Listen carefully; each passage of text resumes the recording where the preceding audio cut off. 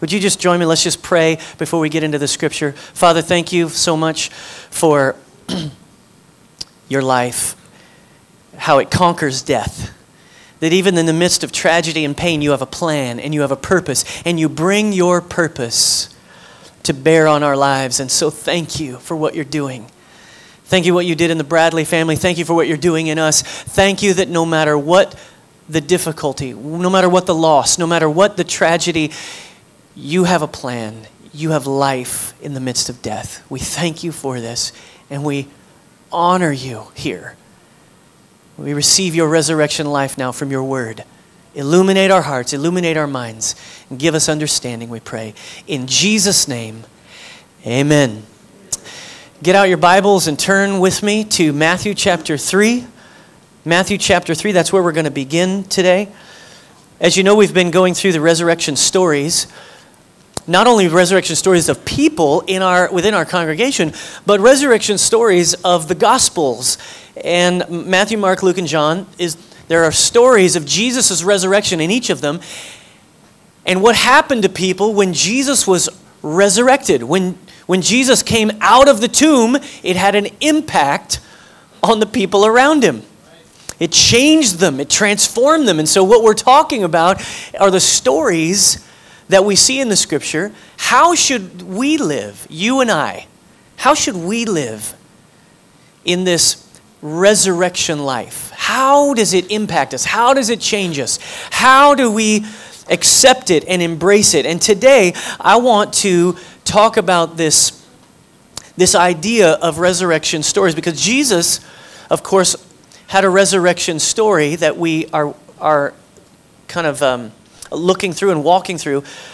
But each of us have our own story, and I believe that there's an illustration of death, burial, and resurrection that is so powerful that all of us need to embrace it. Every one of us need to be able to experience the resurrection life that is available to us by experiencing this one sacrament. It's a sacrament of the church. It's called water baptism. Water baptism. It is the illustration of Christ's death, his burial, and his resurrection. That's why we engage in it. And I want to just unlock it a little bit for you here, because we're gonna baptize people tonight. And I would love for a bunch of you who realize that you need to be water baptized because of what's going on in your life, because of what's happening in you. I want you to realize this is something I need. This is something that I need to have in my resurrection story. Over the next few minutes, I'm going to share with you some scriptures and some ideas. You're going to hear the kids rustling around and people getting up and going out. Look, that's just the way it is on Family Sunday. All right, so we're going to do a couple things here. We're going to talk about baptism in a cool way. First off, I want to give you the idea of baptism. All right, in the Bible, the Greek word they use for baptism is called baptizo. Baptizo. All right, put it up there on the screen so they can see that, and you can say it with me. All right, everybody say it. Baptizo. Very nice. One more time. Baptizo. All right, so that's a Greek word. To plunge, to dip, to immerse, to overwhelm, to consume. That's what it means. And when we look at what the scriptures say, we can also look at other extra biblical literature from that time. Just literature of people's use of the word baptizo.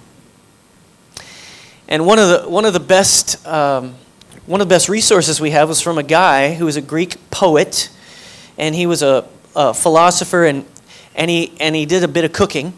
And so he wrote some ideas about his cooking, and he used these words babto, which is to dip, and baptizo, which means to immerse or to plunge, and he did it in describing how he made pickles.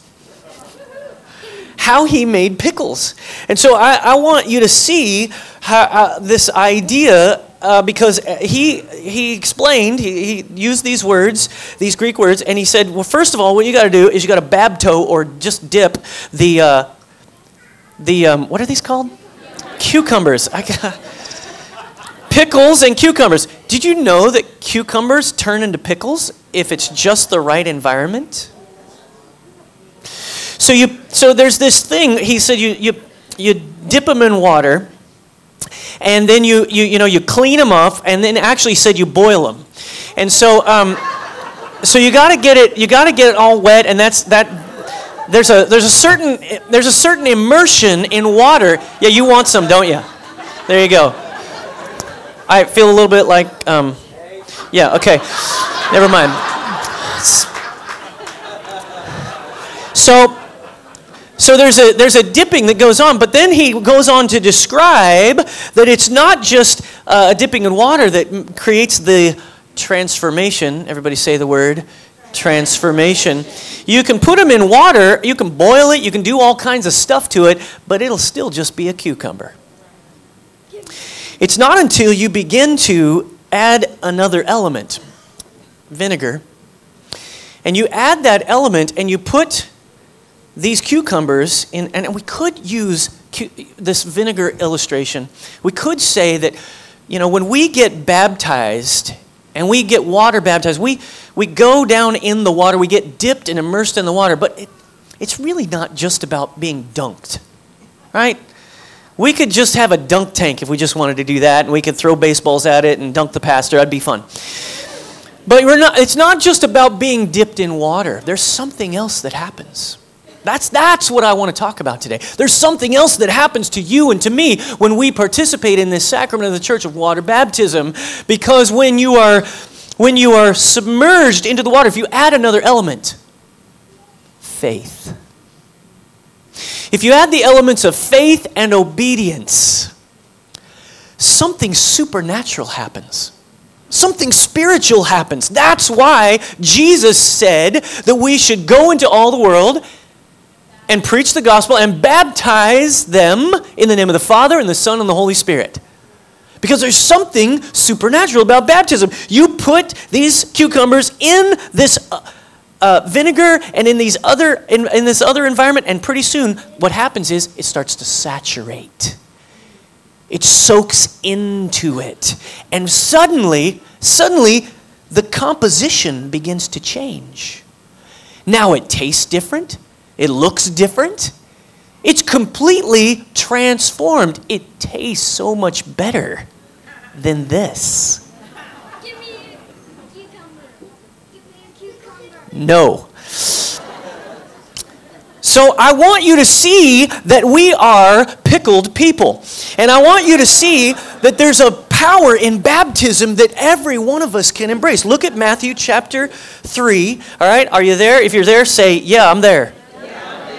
Okay, I'm not, so I'm just going to take a quick moment here, and we're going to get to Matthew chapter 3, because Jesus surrendered to baptism. Oh, I'm in Acts. Okay, Matthew chapter 3, verse 13, I believe. All right, here's what it says. Then Jesus came from Galilee to the Jordan to be baptized by John. I was baptized in the Jordan River one time. I went to Israel, and it was a beautiful experience. Right there where they say Jesus was baptized, somewhere along that riverbank, and got in there and was baptized right there. It was such an incredible experience. It says Jesus came from the Galilee to the Jordan to be baptized by John. But John tried to deter him, saying, I need to be baptized by you, and do you come to me? Okay, here's what was happening. John was baptizing all kinds of people, repentance of their sins. And Jesus comes onto the scene. John knows who Jesus is. And Jesus comes up and says, it's time, I want you to baptize me. And John goes, what? This doesn't even make sense. You should be baptizing me. I shouldn't be baptizing you. This is crazy. But look what Jesus says. He says, let it be so now. It is proper for us to do this. But it's not just proper, it fulfills something. It fulfills all righteousness. This is an interesting thing, because if we think about it, Jesus was perfect, wasn't he? Jesus was sinless. He was a sinless man. He was fully God, 100% God, fully divine and fully man, but he was sinless. So there's something Jesus is talking about here. He's talking about righteousness. What is righteousness? It's being right with God. Right, being in right standing with God. He says, this is proper. We got to do this. Why? Because his Father had a plan and a purpose for him. And so he says, I want to do what my Father told me to do, and I want to be in right standing with God. He had no sin that he had to get rid of, but he's experiencing something here. He's obeying his Father's instructions to baptize him. And look what happens. Then John consented, and as soon as Jesus was baptized, he went up out of the water, and at that moment, heaven was opened. Imagine it. He comes up out of the water, heaven opens up. Suddenly, he saw the Spirit of God descending like a dove. It wasn't an actual dove, right? I know we see the little pictures. It wasn't a dove. That would be a little weird. There would be all kinds of other things that might happen with a dove flying around. But it wasn't a dove. It was like a dove. It was the Spirit of God lighting on him. It came to rest on him. And a voice from heaven said, "This is my Son, whom I love. With him I am well pleased." Think about this. Just think about this for a second. We don't have any record of the miracles of Jesus before this time. Certainly he was the Son of God all this time. He grew up in the home of Mary and Joseph. He was a carpenter's son. He worked on building and constructing things. He participated in the community. Certainly he knew he was about his Father's business. But it is here at this moment that something happens. A transition takes place in the life of Jesus. The Holy Spirit comes on him in a new way for all to see. Might I suggest to you that that is what happens to you and I at water baptism? That there's something we identify with in God's plan and purpose for us. That there's a transformation, there's a transition. We move to something else. This is what happens to Jesus. The Holy Spirit rests on him and he begins his public ministry. Before this, Jesus was a carpenter who knew he had a mission. But after this, he was really directed by the Spirit of God. Baptism is about moving from your life in the flesh to a life in the Spirit. Baptism is about death, burial, and resurrection. But in the big picture, it's about moving from just your own fleshly life, just doing what you do, knowing about God, knowing he's there, knowing he has a plan for you, to being directed and moved and infiltrated, transformed from the inside out, by the Holy Spirit. So I'm going to give you 3 ideas, all right? Everybody put your 3 fingers up. 3. I'm going to give you 3 ideas, all right? First one is baptism is very personal. It's not just some ideas. It's not just going under the water. It's personal. You identify. You say, I'm going to follow Christ. I'm going to obey what Christ did. I'm going to do what he did, and I'm going to embrace his death, his burial, and his resurrection. Now, what does this look like? What does this look like? Water baptism is a physical demonstration of a spiritual truth.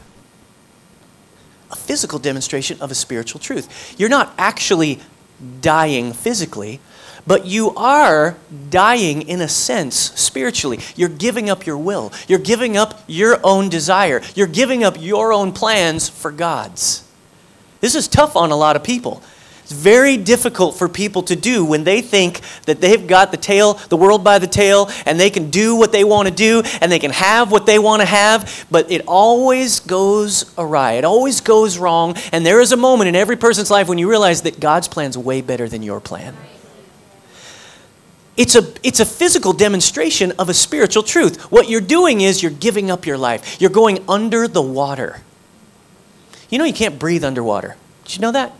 You can't live very long underwater. How long could you live underwater? 5, 7 minutes maybe if you had really good breath support and you were used to holding your breath that long?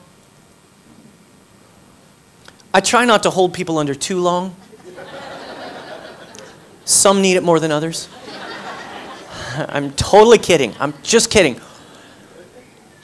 There's something about being willing to give yourself up. That's what water baptism is about. Understand, it's not about salvation. Ephesians chapter 2, verse 8 says, "It is by grace you have been saved through faith, not of yourself, so that no one can boast. Okay, we have to understand this. Here's what I believe. I believe salvation comes by grace through faith. We believe in Christ. He forgives us of our sins. The cross, right? The cross is about Him taking our place. Sin is something that doesn't work well with God. God really doesn't mix well with sin. He is holy. He is so other than us. He's not intimidated by your sin. He is not afraid of your sin. He's not afraid to get down in the midst of your sin and help you clean it up. In fact, that's the picture of Jesus, right? Jesus came into our messed up world. God came into our messed up world. He's not intimidated by it. He wants to deal with it. But the way He dealt with it was Jesus died on a cross, and you and I receive forgiveness because He takes our sin upon Himself. He took the whole sin of the entire world upon Himself, became the sacrifice for sin, so that we could have a relationship with the Father. Right? It's beautiful. That's what salvation is. We embrace the work of Christ. We believe in what He's done. We receive grace by faith. Now here's what happens at baptism. At water baptism, it's a physical demonstration of this spiritual reality. We're saying, yes, I believe in what Christ did. Now I'm going to do it too. I'm going to relinquish all of my desires and all of my will, and I'm going to relinquish them to God, and I'm going to die to myself. But then, guess what's going to happen? I'm going to also identify with Christ's resurrection, which is where the power of God begins to reveal itself. Water baptism is about conquering sin. Let's get to that in a minute. Baptism is this personal process. It's a no and then a yes. It's saying no to me and then yes to God. It's about repenting and then following. Some of us don't like the word repent, or we've heard it in a bad context. Listen, repentance is a great word. Everybody say it together. Repent, or repentance, yes. There's something beautiful about this word, because you know what it means? It means to turn around. It means change direction. It means you're going the wrong way. You're thinking the wrong thoughts. You're imagining everything backwards. You know, it's crazy how people live so backwards to God's design for their lives. And they think it's good. They think it's great. They have no idea what God wants for them. But when you have a revelation of what God really does want for you, the life of His Spirit, the life of truth, the freedom not to be dominated by sin, but to be dominated by God's Spirit, that is an incredible thing. I just want to read it over here. Philippians chapter 3. If you want to turn with me, you can. Philippians chapter 3. It's to the right of where we are in Matthew. We've read this a couple of times over this series, but I want to read it again. It's Philippians 3:10. It says, this is the Apostle Paul, and he says, I want to know Christ and the power of His resurrection and the fellowship of sharing in His sufferings, becoming, notice those two little words, like Him in His death, and so somehow to attain to the resurrection from the dead. Baptism is about a resurrection. Number 2. Everybody say number 2. Number 2. Baptism is communal. It's not just personal. It's not just about me dying. It's something you do with others. It's communal. It's something you do together. If you turn over just to the left a little bit in Romans chapter 6, verse 4. Romans 6:4. Are you guys still with me? Yeah. All the kids still with me? Yeah. Oh, yeah. Romans 6:4. Notice what the first word of Romans 6:4 is. The first word is we. We were therefore buried with Him through baptism into death, in order that just as Christ was raised from the dead through the glory of the Father, we too may have a new life. A new life. You know what happens when you baptize people? And you have a community of people sitting around? Something happens to the hearts of all the people witnessing it. Our hearts are stirred by the commitment, by the willingness to give up their life, by the miracle of what's happening in a person. That is the power of water baptism, because it's not just something you do by yourself. Did you know that you can't baptize yourself? I baptize myself in the name of the Father and the Son. You can't baptize yourself in the shower. First of all, you don't get all the way under. But you can't do it in a pool by yourself. You have to have somebody who helps you. You are surrounded by a community who's willing to walk with you. Baptism is about acknowledging before the community that you're done with your old life and you're ready for your new life. That's what baptism is about. That's why you invite people. Tonight, we're going to have a big horse tank right here. I mean, we do it right at One Chapel. This big horse tank, and people are going to walk up, and a whole bunch of people will be surrounding here. I'll have them stand up. They'll make a profession of their faith before the faith community, and we'll all gather around them. There will be dunked, they will be immersed, and they will come up out of the water, and there will be a supernatural thing that happens in the room. I can't explain it. It's not just about water and a tank. It's about God saturating people's lives. And when we witness that, it encourages us. But here's the second thing. It also makes us accountable. When you stand up in front of the room, you say, this is my profession of faith. This is how I'm going to live. And this is what I'm going to do. And I'm going to leave my life of sin. And I'm going to go and I'm going to do this. What you're saying is, okay, all you people, you keep me accountable. We don't think about that very much in our American Christianity. We're so individualized. All we think is it's about us. It's not just about us. It's not just about us personally. It's about us as a community. And when you become water baptized, you're saying to the community, all right, keep me accountable. Walk with me. Help me. I need your help. I can't do this by myself. Number three. Everybody say number three. Not only is baptism personal, it's communal, but now it's so important for us to understand that it's transformational. Where we started with the pickles, let's go back to that. It is transformational. Resurrection life and power fills our lives by the Holy Spirit when we do this. Look just over one page, Romans chapter 8, verse 11. Look what it says. Romans 8, verse 11. And if the Spirit of him who raised Jesus from the dead is living in you.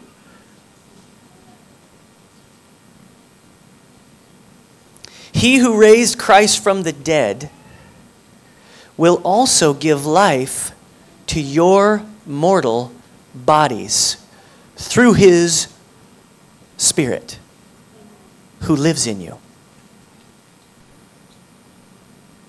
Let's move back just real quick.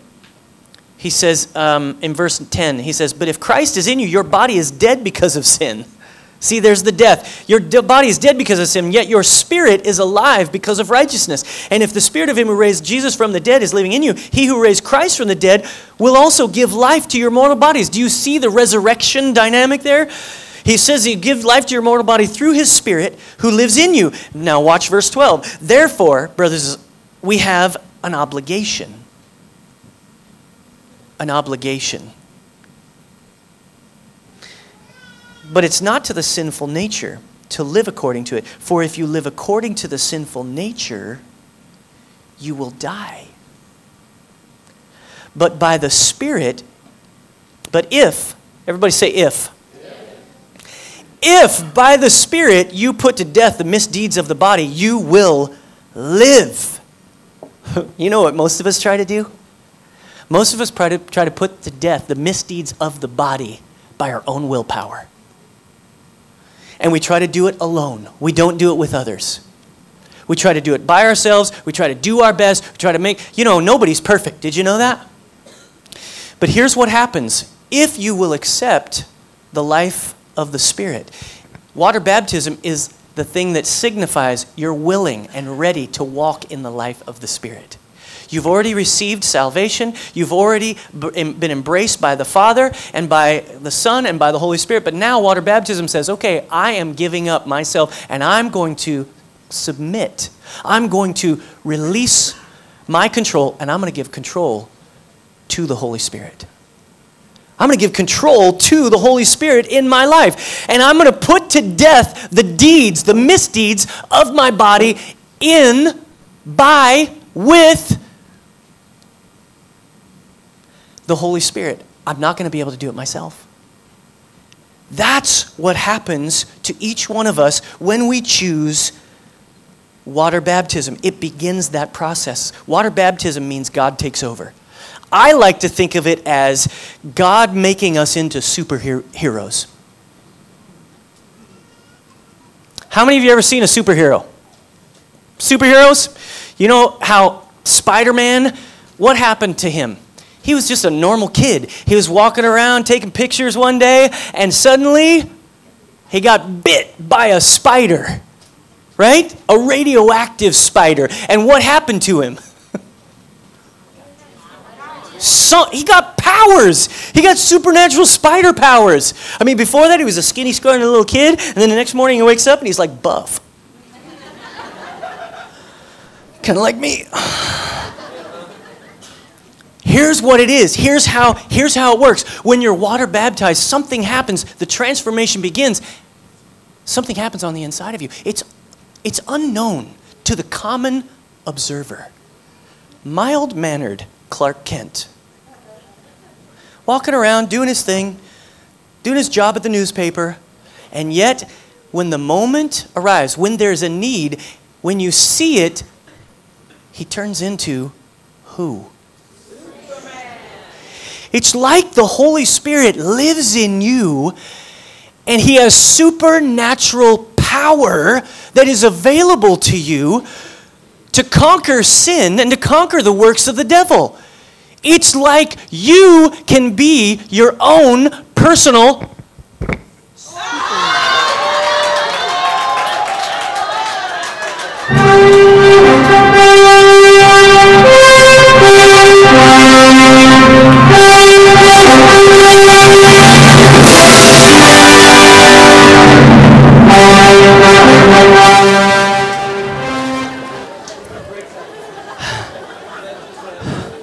If only I could fly. If you're visiting today, please give us another chance next week.